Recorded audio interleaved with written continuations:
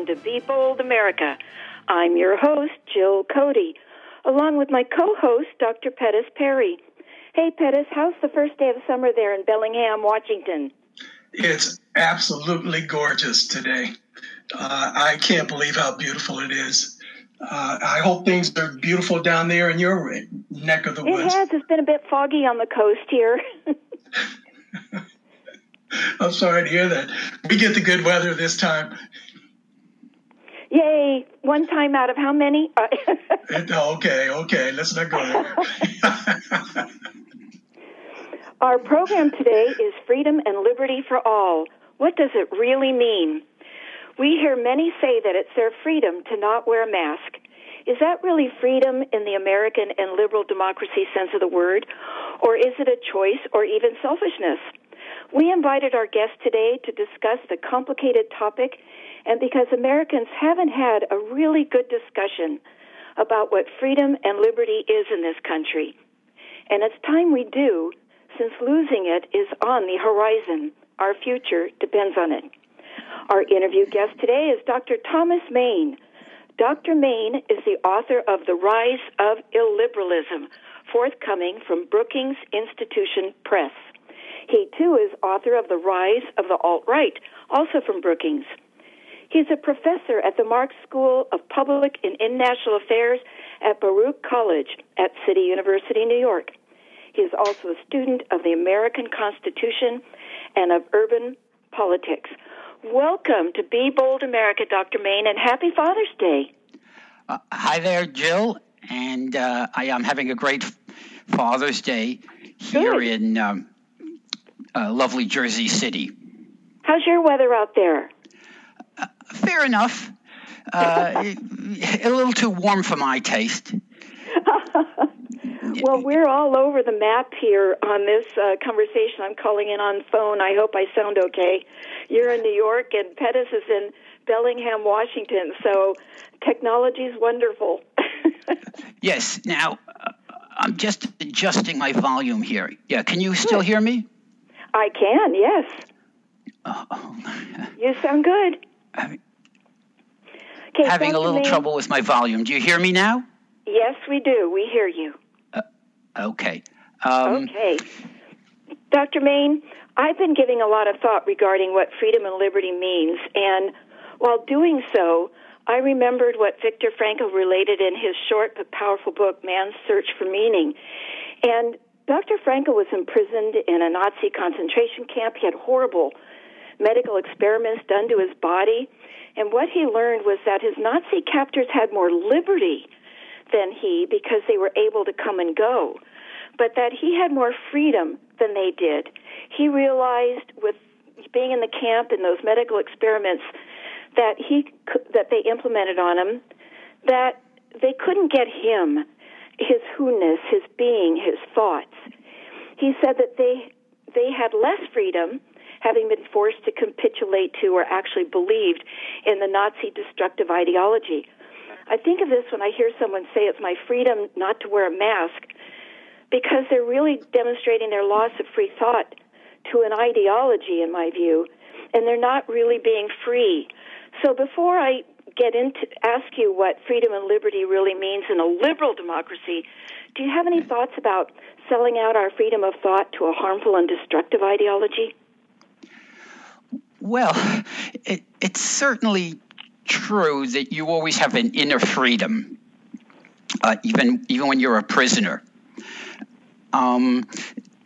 However, when we talk about liberty and freedom in a political sense, typically we mean more than that. If you're strapped down to a table and being tortured, you might have an inner freedom that you can make up your own mind.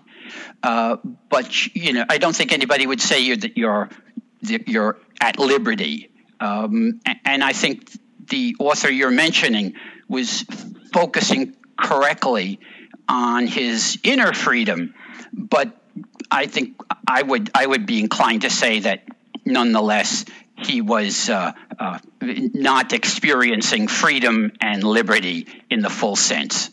Right, I guess the analogy I'm trying to make is there are a lot of Trump supporters that I don't think are free in the political sense either by making decisions, being in the Trump cult or following an ideology that is destructive. But I totally understand it's freedom of thought. But so freedom and liberty for all, what does it really mean, Dr. Main, in the liberal democracy sense? Yeah. What I would say is this. Freedom does not mean the ability to do anything that you want to, okay? That is a state of nature where you're running free and you think you can do anything you want. Now, in a situation like that, everybody is running free and doing what he or she wants to do, and they bump into each other and they interfere with each other. So there's no real freedom in the state of nature. So rational people in the state of nature will say, okay, look, we need a government. We need a government to settle disputes. We need a government to set some basic rules to keep us from bumping into each other. And so I would say true freedom and liberty implies a government. You have to leave the state of nature to be free and at liberty. And then the question comes up, well, what kind of government do you want? Right. Clearly, you want a government that will interfere with your ability to do what you want as little as possible. And such a government is, the details of it are explained in the Declaration of Independence, right? We know Jefferson's famous words, right? No need to repeat them. And I would say the elements of government expressed in the Declaration of Independence, that's political equality, all men are created equal. Of course, he meant all people are created equal. Human rights, limited government, electoral democracy, the rule of law, tolerance, the right to change or abolish governments. Right? That form of government is known as a liberal democracy. And what we want to do is exit the state of nature for liberty under a liberal democracy. And so freedom and liberty for all really mean having a liberal democracy, the principles and institutions of liberal democracy. And I think the Trump supporters who say things, Trump supporters and others, who say things like, I should be at liberty not to wear a mask, are simply confusing the idea that they're thinking that freedom and liberty means the right to do whatever the heck I want to. Yes, I think, what's interesting, and I might be digressing just a second here, but I looked up today the definition of the word freedom. And, it's almost not surprising that people would think freedom means selfishness, because the first definition is, quote, the power or right to act, speak, or think as one wants without hindrance or restraint. That, to me, is an attitude of I can do anything I want without restrictions, and that equals selfishness. I found the definition of freedom very lacking, actually, in the dictionary. Yeah, well, I would say it doesn't deal with the political problems that you face when you try to exercise freedom in that sense of doing whatever you want to do. Because the problem is human beings are social animals. They live amongst other people. And so if everybody now exercises the maximum amount of doing what he or she wants to do, they're going to bump into each other. And the result is going to be perhaps a war of all against all, or a situation not much better than that. So I think the problem with that definition is it's only talking about freedom for an isolated individual outside of society, but that's not how people live. That's the problem with that definition. Oh, that's very enlightening. So what do you think is the main threat to freedom and liberty today? Well, since I think freedom and liberty is all about living under a liberal democracy with the liberal democratic principles and institutions described in the Declaration of Independence, I would say that the main threat to freedom and liberty today is the attack on liberal democracy. Liberal democracy is in retreat. The number of democracies in the world, as recognized by Freedom House, which is a not-for-profit organization that monitors the state of freedom, they have found the number of democracies in the world has declined since the turn of the millennium. And also, if you look at the spread of illiberal ideologies, and by the way, what do I mean by an ideology?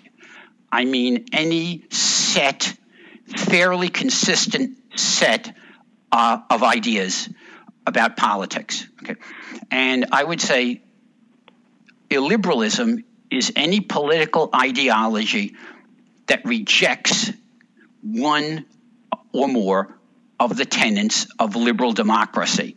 And those illiberal ideologies are on the rise in American political culture. Well, Pettis, did you want to jump in here? I don't want to leave you out. Oh, I don't feel left out, but thank you very much. Welcome to the show, Dr. May. I really appreciate you taking time out on your Father's Day to join us. You talked about illiberalism being on the rise. Can you give us some evidence that it's on the rise? You know, are there public opinion polls that show it? Where are you getting this evidence? Okay, let me talk about public opinion polls, and then I'll talk about my own research. The University of Virginia has a center of politics that's run by Larry Sabato, who's a very distinguished political scientist. Okay, so the center sponsored a public opinion poll, right? And it asked people about their attitudes towards race and also their attitudes about various sorts of ideologies. All right, so hold on to your hat. This survey found that 4% of the American adult population expressed support for neo-Nazism. Okay, 8% expressed support for white nationalism. 6% expressed support for the alt-right. Now think about this. 4% of the population expressing support for neo-Nazism, which is about as radical an anti-liberal position as you can imagine. Okay, so there are 250 million adult Americans in the country. 4%, which is the smallest percentage, expressing support for an illiberal ideology. 4% of the U.S. adult population is 10 million people. That's larger than the size of New York City. It's larger than the population of 43 states. It's also relevant, here's a relevant point, much larger than the Jewish population, which represents only about 4% of the population. So there you have extraordinary expression of support for neo-Nazism. And also there was a poll done by NPR, sponsored by NPR. And this poll found that Well, let me ask you this question: what percentage? Well, Dr. Main, yes, Dr. Main, I need to take a break, so hold on to that. Okay. Hold on to that next point. You're listening to Be Bold America on KSQD 90.7 FM. Many voices, one station. Listen globally online from the KSQD.org website. If you have any ideas for the show, you may reach Pettis or me by emailing info@ksqd.org. I'm your host, Jill Cody. Hello, K-Squid listeners. I'm Tom Hartman, and each weekday at 4 p.m., I bring you a different perspective on the news than you're likely to hear on most media outlets. Please join me on KSQD Santa Cruz, your ink spot on the dial for the Tom Hartman program, heard now for the first time ever in the Monterey Bay area at 90.7 FM, weekdays at 4 p.m. That's Progressive Talking Conversation with me, Tom Hartman, weekdays at 4 p.m. on KSQD 90.7 FM. Tag you're it. Now, back to our bold and impressive guest, Dr. Thomas Main. Dr. Main is a professor at the Marx School of Public and International Affairs at Baruch College at City University, New York, and is the author of the forthcoming book, The Rise of Illiberalism. Our topic is freedom and liberty for all. What does it really mean? I'm sorry I had to interrupt there, Dr. Main, so continue. Quite all right. Here's a question. What percentage of the American population expressed support for the proposition that a group of Satan-worshiping elites who run a child sex ring are trying to control our politics and media? Take a guess, Jill. Oh, my gosh. I hope it's less than 1%. I hope 2%. And I would light a candle to make that true. But it turns out 17% believe that claim. 16? And 17. Sweet 17. So 17% believe that, and 37% said they didn't know. That's 54% of the American population expressing some level of support for this crazy idea. Now, where does this crazy idea come from? It comes from QAnon, which is a form of illiberalism. By the way, conspiracy theories, the idea that there is a tiny, nefarious elite that controls our that's an anti-democratic, right? We're having some sound problems, Dr. Main. Okay. You're cutting out. I'm hoping your headphone is connected. Or my headphone seems to be okay. Can you hear me now? I can now. Yes. Yeah. Okay. Anyhow, the thing I was saying is a conspiracy theory like QAnon, which says there's this tiny elite that rules not only our whole country, but history, and directs history in a certain way for its own advantage. That's inherently anti-democratic. Because why is that? Because it implies there's this tiny elite which controls everything, which, by the way, is unrealistic. History is, in fact, made by many groups struggling for power, and no one group ever directs history as a whole. But anyhow, if there's one small group that directs everything to their advantage, they are in effect at war with us. And if politics is war, then there's no room for democracy. So this belief in this crude conspiracy theory, which is QAnon, and by the way, QAnon is based on the Protocols of the Elders of Zion, which was a conspiracy theory circulated by Tsarist Russia. Anyhow, the point is this.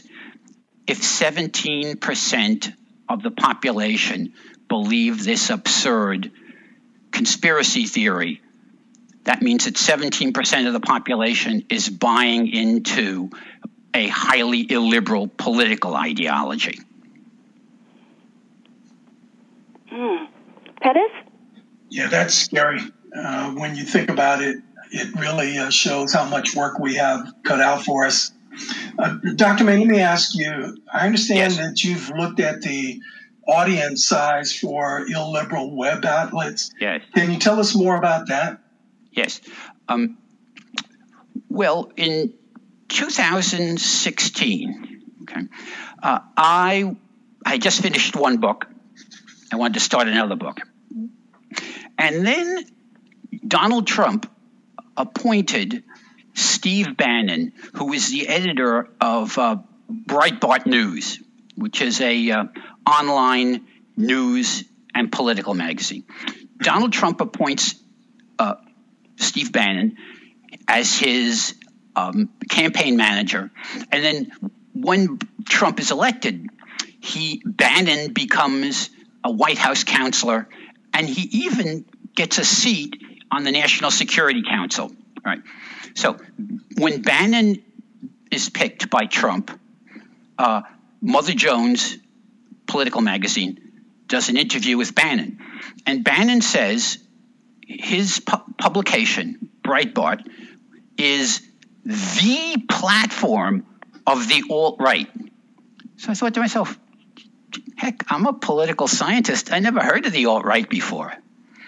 So I started doing some research, and I discovered many people saying that the alt-right was very dangerous, very extremist. And Hillary Clinton made a famous speech where she attacked Steve Bannon, Donald Trump, and the alt-right. So I decided, okay, somebody has to go out and figure out whether the alt-right is a tiny fringe movement, which doesn't matter, or whether it's substantial enough to worry about. So I could go into a long discussion of what I did, but basically, I found an organization. It's called Media Bias Fact Check. And what this organization does is it takes political websites and organizes them into ideological categories. So it classifies hundreds of websites as left, center right, and right. And then they also had a category called conspiracy questionable for sites that trafficked in conspiracy theories and fake news.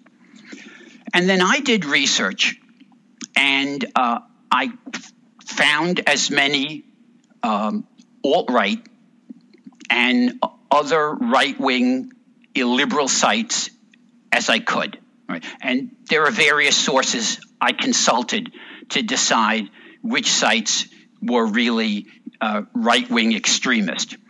And I did the same thing on the left wing. Right? So, for example, let's see, on the illiberal left, there were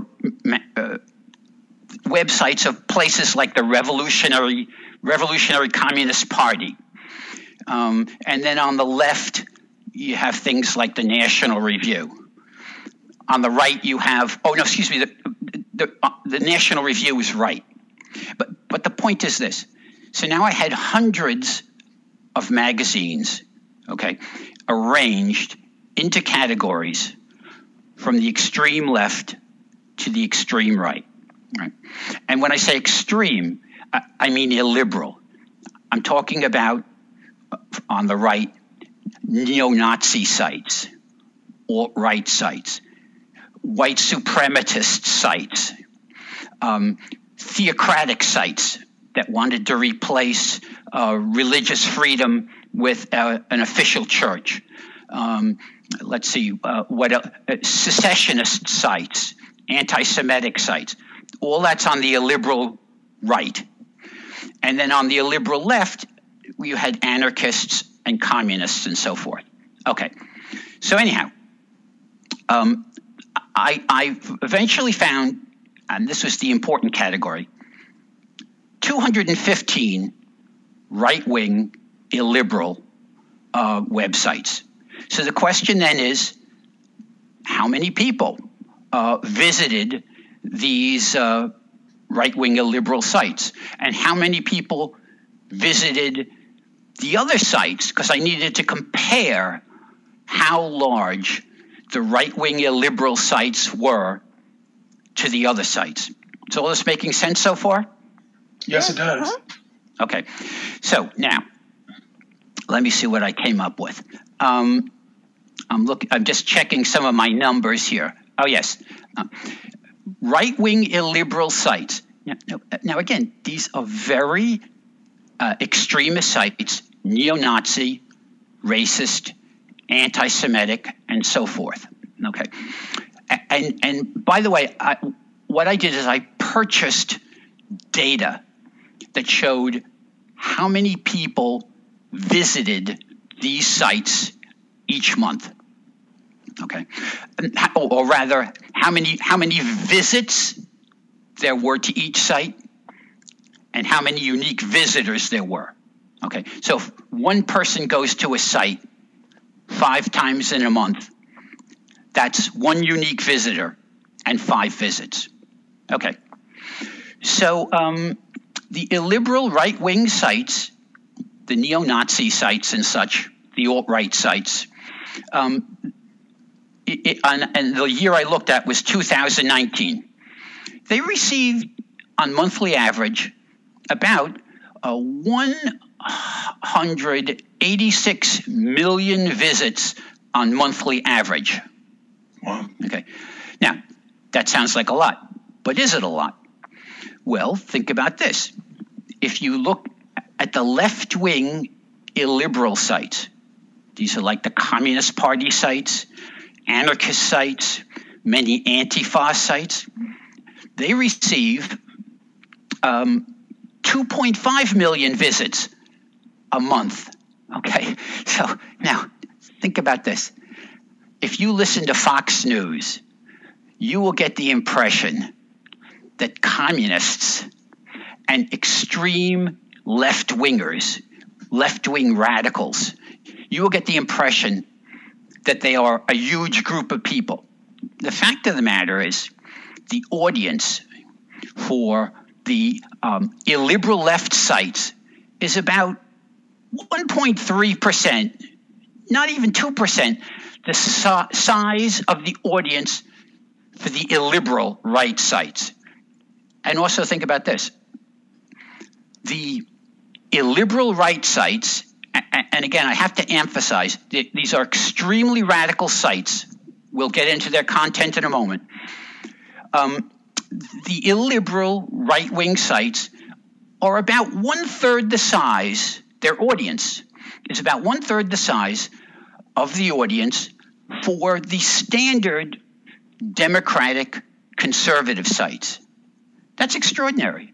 Neo-Nazi type sites, extremist sites, misogynist sites, white supremacist sites, alt-right sites, their audience is about 1/3 of the size as the audience for conventional National Review type conservatism. That's an extraordinarily large audience. Wow. Well, I do need to break again, Dr. Main. Just everyone hold that thought. Okay. You're listening to Be Bold America on KSQD 90.7 FM. Many voices, one station. In addition, if you'd like to be added to our news group, you may text Be Bold America to 22828. Text Be Bold America to 22828. I'm your host, Jill Cody. Turn it up, look behind radio. There goes the last DJ. Oh, honey, you turn me on the radio. 'Cause when you can't find a friend, you still got the radio. As long as there's a radio to listen to it on, K-Squid will always be your friend on the dial. 90.7 FM. Many voices, one station. K-Squid. Listen to the radio.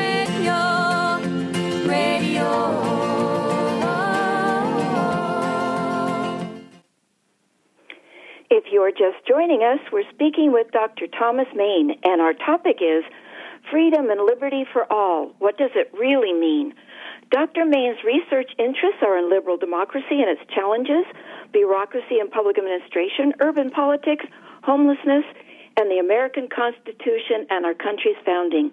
He's also the author of The Rise of the Alt-Right and The Rise in Liberalism, forthcoming from Brookings Institution. So, Dr. Main, you were giving us some powerful data there. I hope everyone followed. Back to you, Dr. Main. Okay. Well, look, so I've demonstrated that the audience for right-wing extremist, what I call right-wing illiberal sites, is significant. It's much larger than the audience for the radical left. The radical left, at least online, doesn't exist. It's a tiny, it's not even an island. It's like a sandbar, okay? So the main threat to liberal democracy, ideologies that reject liberal democracy, are entirely found on the right these days, which is something different from when I was a boy. I remember genuine student radicals like the SDS and the Weathermen who were Guevarists, Maoists, Stalinists. They don't exist anymore. Okay. So let's talk about the content of these right-wing illiberal sites. How could you sum up what their ideology is? Okay. You can sum it up in a phrase. The illiberal right wing, the extremist right wing, denies that all people are created equal. Right? So let me give you an example. One of the longest standing and best known amongst illiberal, best known right-wing illiberal sites, alt-right sites, is called American Renaissance. Let me quote from them what they have to say about the Declaration of Independence. One of their authors says, dig this, no phrase in history has done more harm than all men are created equal. Right? Here's another one. Okay, also from an American Renaissance author. We ought to laugh out of town every goofball who claims the Declaration proves everyone is equal to everyone else. It's a form of insanity. Okay, so I can pick quotes like that by the yard. Okay, and this is perhaps the most radical rejection of Jeffersonian democracy, which is the essence of liberal democracy, coming straight out and saying, hey, we reject the idea that all people are created equal. That's as radical as it gets. Wow. Now, allow me to point out one thing. It needs to be understood. Everyone understands that when we say all people are created equal, we don't mean all people are equally strong, equally fast, equally good, equally intelligent. Jefferson meant we are equal in terms of having the same rights to life, liberty, and pursuit of happiness. So we are all politically equal, even though we're different in many different ways. So when the alt-right and other groups step forward and say not all people are created equal, what they mean is some people are not our political equals. And I'll give you one guess who those people, those unequal people, who are they?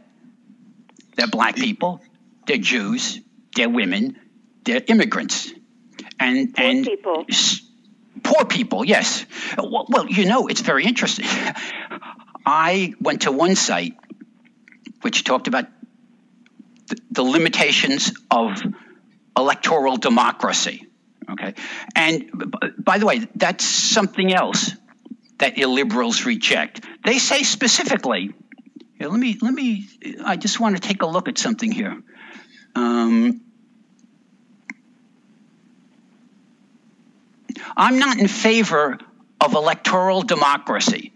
I don't believe tallying up votes is the best way to make a decision. I don't believe that. I'm not going to lie to you and say that we can just poll every human being with a pulse, and that is going to lead us to the right or sound answer.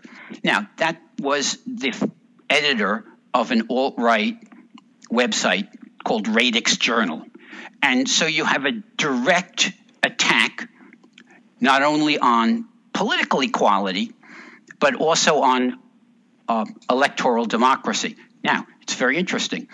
I came across an article in another alt-right magazine which said, well, if we're going to have democracy, why don't we limit the vote to people who make at least $100,000 a year? So Jill, as you say, these people don't accept, not only do they not accept poor people as equal, they don't accept the middle class or even the upper middle class as equal.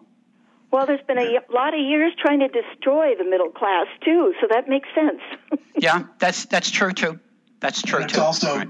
manifesting in all of the moves to limit the vote that we're seeing today. Yeah. This is where now, you make an excellent point, Pettis. Okay. Now, I could describe to you and quote to you over and over again many statements such as these, right? But maybe somebody will say, well, yes, there are these magazines and lots of people read them, maybe millions of people read them. But who cares? Because it's all just ideas. It's all just talk. It doesn't mean anything. So the question is, okay, how do these ideas get expressed amongst a group of people that we have to think about what we mean by large and small, okay? The number of people who go to these illiberal right-wing sites is pretty large as compared to the audiences for other ideologies, okay? However, even if you're talking about 188 million visits per month, and that would be a much smaller number of unique visitors, still, that's a small minority if you look at the whole American population. And as a matter of fact, the people who read political magazines are a small minority of the whole American population. Okay? Americans are notoriously uninterested in political ideas. So then the question is, what difference does it make that there are these relatively large audiences for illiberalism? And Pettis, you put your finger right on it.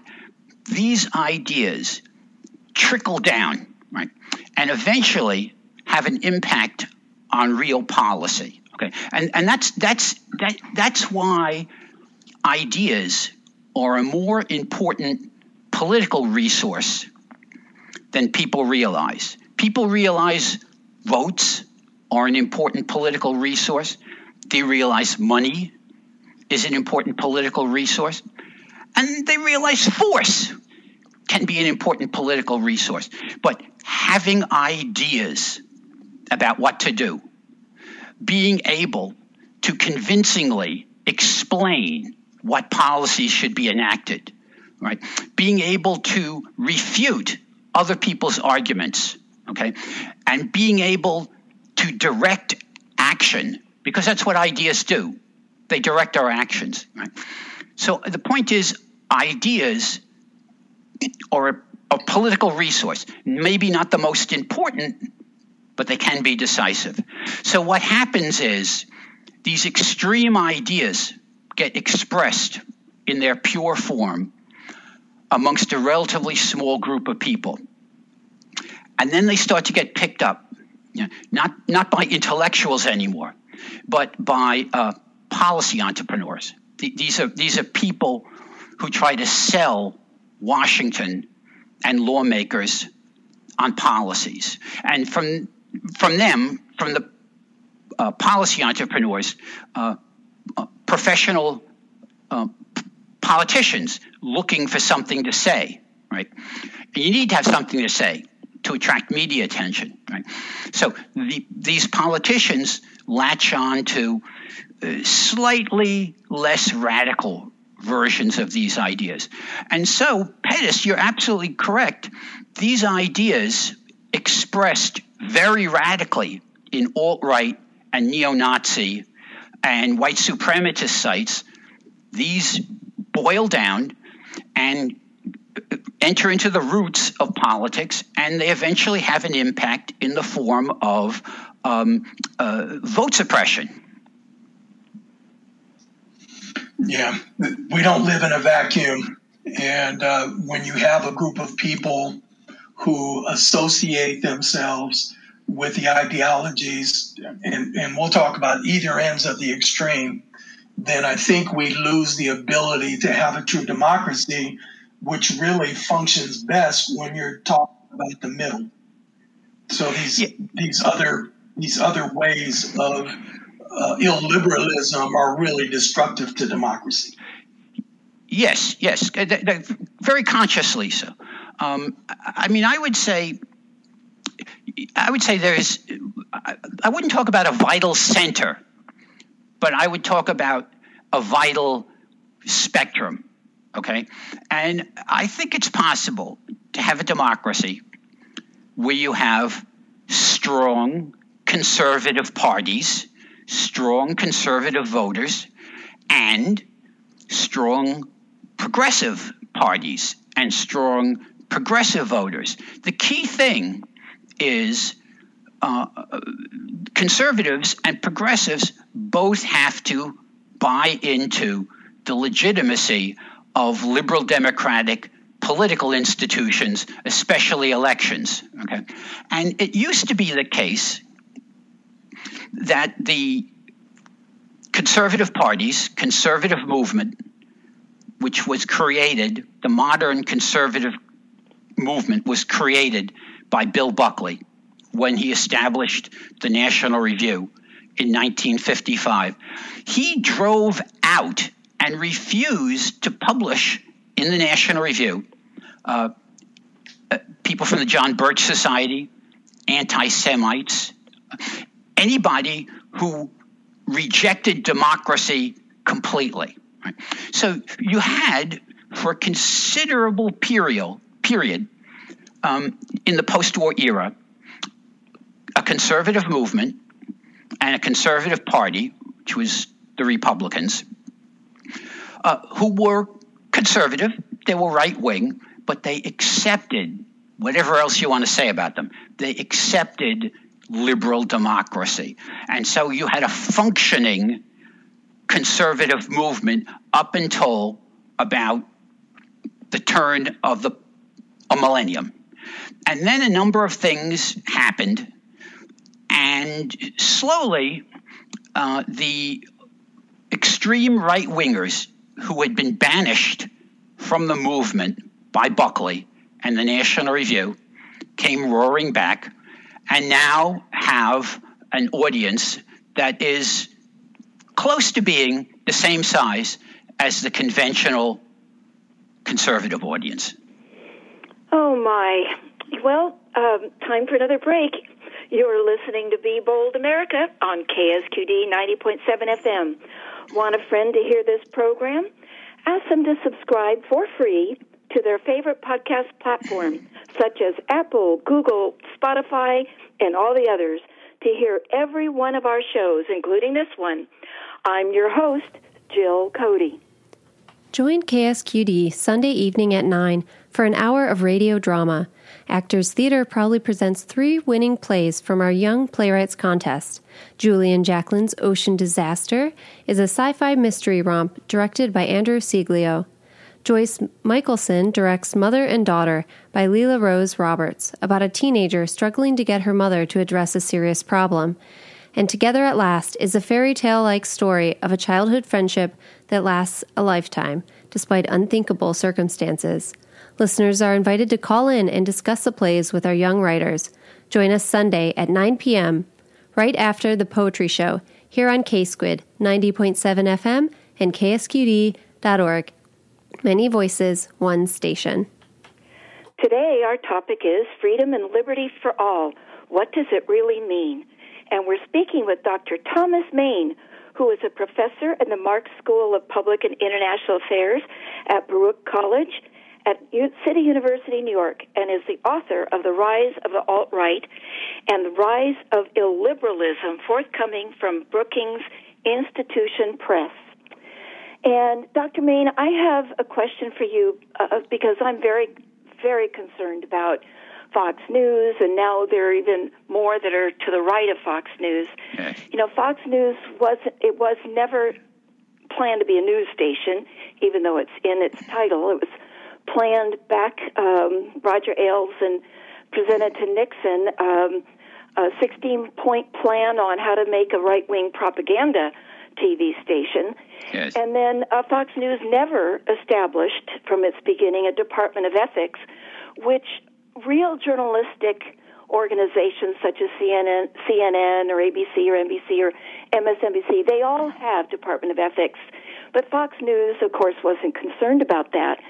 So, and people don't know those kind of details, but what's the role that Fox News and other highly polarizing media play in spreading this illiberalism? Okay, that's a great idea. Right. Basically, as I discussed, you have very radical ideas being consumed by a fairly large audience, but still an audience that is small relative to the entire U.S. population. And then the question is, how can those very radical ideas seep into the majority, the mass consciousness? And if you are a television station, right, it's not possible to put on a talking head who says, down with democracy. By the way, I think the Declaration of Independence is a load of bunk. Right. Clearly, you hear ideas like that in the radical outlets. You can't have them on mass market TV. So, but what you can have is the rhetorical style. The rhetorical style of the extremists is not aimed at trying to convince people. Why is that? Because they believe politics is war. If politics is about election, you have to persuade people, okay? And therefore, your rhetoric is all about persuasion. But if you don't believe in democracy, the alternative to democracy, to find out who is going to run the country, is going to be war. So war is not about persuasion, and therefore rhetoric is no longer about persuasion. It's about attacking. It's about destroying. It's about humiliating. And I'll read you a statement that was made by the most radical alt-right site, which is the Daily Stormer. Somebody got a hold of their editorial guide sheet for their authors. And let me read you a bit from it. The goal is to repeat the same points over and over and over and over again. To the extent possible, everything should be painted in completely black and white terms. There should be a conscious agenda to dehumanize the enemy, to the point where people are ready to laugh at their deaths. And the more hyperbole, the better. Now, what does that sound like to you? Hitlerian to me. Yeah. And then this idea of rhetoric as a weapon, that gets picked up by people closer to the mainstream. So, for example, Ann Coulter, who was also kind of a precursor of the Fox News style of rhetoric. Here's what Ann Coulter had to say about rhetoric. Now, remember, the Daily Stormer is as extreme as you can get. Ann Coulter is closer to the mainstream with a larger audience, but she picks up the Daily Stormer philosophy of rhetoric, and she says, you must outrage the enemy. If the liberal you're arguing with doesn't become speechless with sputtering, impotent rage, you're not doing it right. Nothing too extreme can be said about liberals because it's all true. Well, okay. Do you see how the rhetoric of destruction and weaponization moves from the furthest extreme of the illiberal right down closer to the mainstream through Ann Coulter, and finally gets picked up by Fox News? And you see, in this way, by having a rhetoric that is not about persuasion, but insulting, outraging, attacking, about hyperbole, about exaggeration, right? You are basically communicating the vision of illiberalism, that politics is about war and democracy is defunct. You are conveying that vision without being explicit about it. And that basically is what Fox News is doing. And they are, in effect, the final step in the trickle-down process by which illiberal, right-wing, illiberal ideas soak into American political culture. And it raises money. Yes. Fox News and keeping the eyeballs and the ratings, and it raises money for these organizations. So what can we do about the rise of illiberalism? Okay. I'll tell you what we do. What we need more than anything right now. And we have, Dr. Main, we have about 3 minutes left. So okay. We need... yes, go ahead. An overwhelming, realigning presidential election on the level of 1932, which brought in Roosevelt and the New Deal, or 1964, which brought in Johnson and the war on poverty. Okay, many people thought we would get that realigning election in 2020. We didn't get it. We need to build towards that. And we need to do that in two ways. We need to support people like Stacey Abrams, who turn red states blue by mobilizing people of color and poor people. Okay, we need to do that. But we also need to bring in conservatives, moderates, and all people of goodwill into an alliance. This is an alliance that's going to have to get behind the Democratic Party. The Democratic Party, capital D, is the only Democratic, small d, alternative to the Republicans right now. It's all shoulders to the wheel for a realigning election that will bring a Democratic Party into control of the government. And then we need structural reform that will make it possible for government to be more effective at answering the legitimate grievances of people who are driven to vote for Trump. We got to end the filibuster. We got to end the Electoral College. We got to make the Senate more representative, and we got to make it easier to change the Constitution so that positive government action is possible. So quickly, we like to ask our guests what our listeners could stop doing, start doing, keep doing. Do you have some ideas there in the last minute? First thing, stop complaining about Senator Manchin and the obstructionist Senate. There's only one way to deal with them. Go out there, right, and organize and elect more people who are willing to change the system to Congress so that people like Manchin and the Republicans are not so important. Stop complaining, start organizing, and keep paying attention, keep reading, keep listening, keep thinking, and especially keep listening to Jill Cody's radio show. Thank you so much, Dr. Main. Thank you so much. I want to thank Be Bold America's program engineer, Emily Donham, and our program director, Howard Feldstein, and give a huge thank you to our bold and impressive guest, Dr. Thomas Main. And Dr. Main, happy Father's Day again. Thanks so much, Jill. On Sunday, July 18th, on Be Bold America, our topic will be One Race, the Human Race. Pettis and I will have the honor to be speaking with the fiery and brilliant Dr. Jane Elliott. Dr. Elliott is an internationally known teacher, lecturer, and diversity trainer. You may know of Dr. Elliott's elementary school class Blue Eye and Brown Eye exercise in 1968 and its shocking and controversial results.